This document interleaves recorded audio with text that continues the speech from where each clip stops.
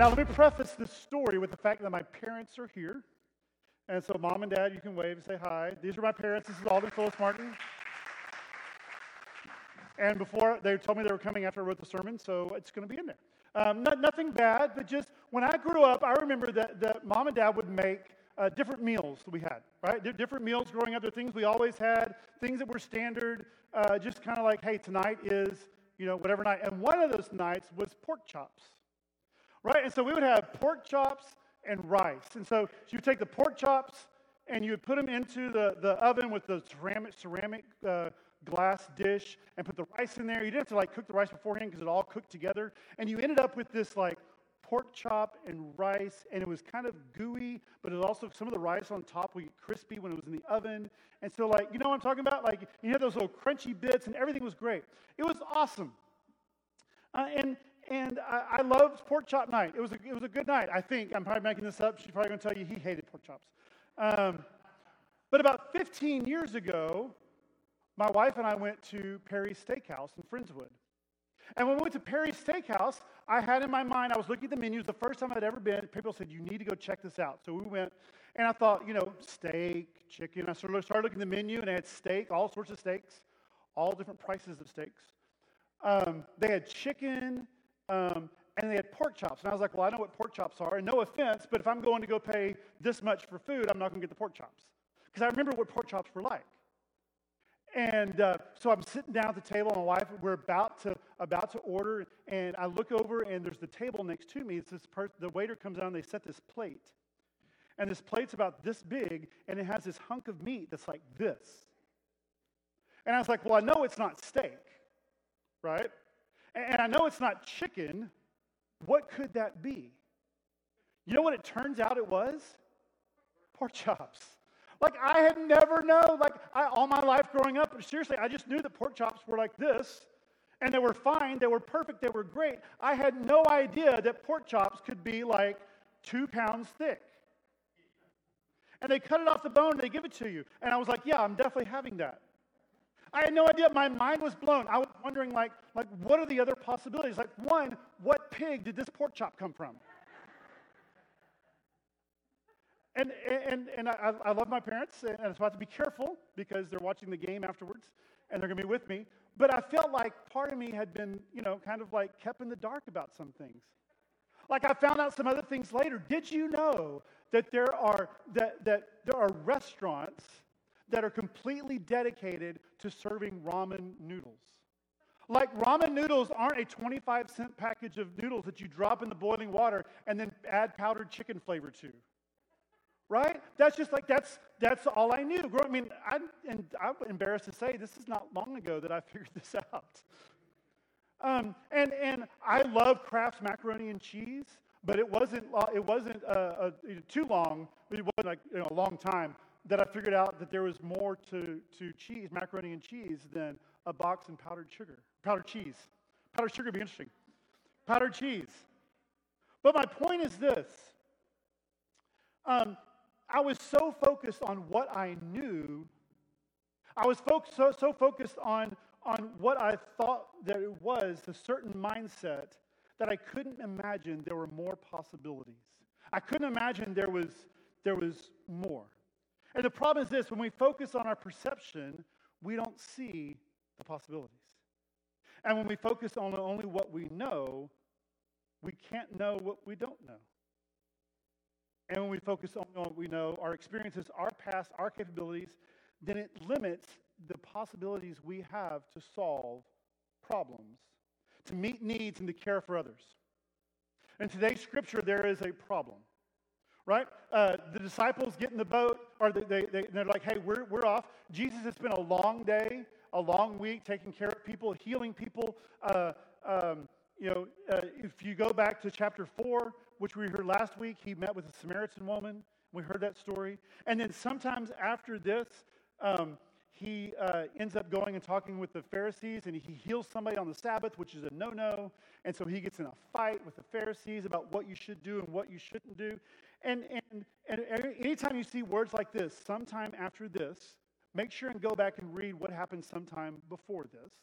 So I gave you a real quick recap, but I would love for you to go and look at it on your own.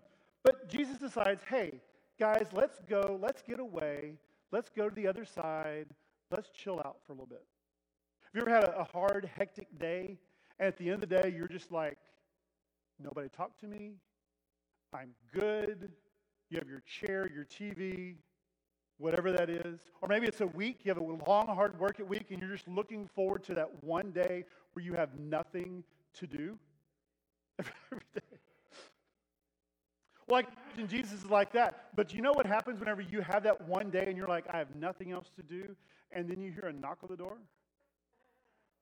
Or a phone call? Or, hey, do you just have a minute to? No, I don't. That's what you want to say. Well, I kind of imagine the same thing here. Like Jesus and the disciples are over, they're off, and they saw, all of a sudden they hear this kind of murmur. And they hear like a little yell, hear something. They look up, and across the way, they see that the crowd has walked around the top of the sea, of the lake, and is coming toward them.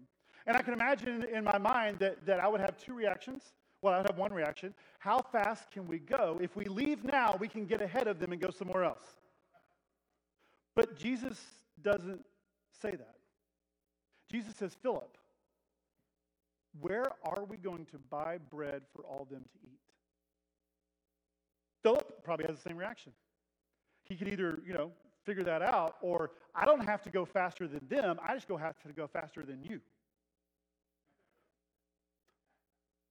But he doesn't do that. Jesus looks at Philip and says, how are we going to take care of them? And what's interesting is he doesn't say, are we going to take care of them? He doesn't say, should we take care of them? He says, how are we going to take care of them? It's not a question of whether or not to do something. That part is already decided. It's how are we going to do it? And I think what are the possibilities? I think sometimes we debate and spend time trying to figure things out. But what if we spent less time debating whether we should do something and spent all that time figuring out how we're going to do something? Because Jesus says, care for the sick, tend to the poor, look out for the widows and orphans, set the oppressed free, clothe the naked, love your neighbors, love your enemies, bless those who persecute you. That part is decided. So what if we spend our energy trying to figure out how we're going to take care of that? And the great part is we don't necessarily have to figure it out on our own. Back in verse 6, Jesus, the scripture says that he asked Philip this only to test him, for he already had in his mind what he was going to do. Jesus already had the possibilities. Jesus already knew what was going to happen. He was just asking Philip. He knows the plan.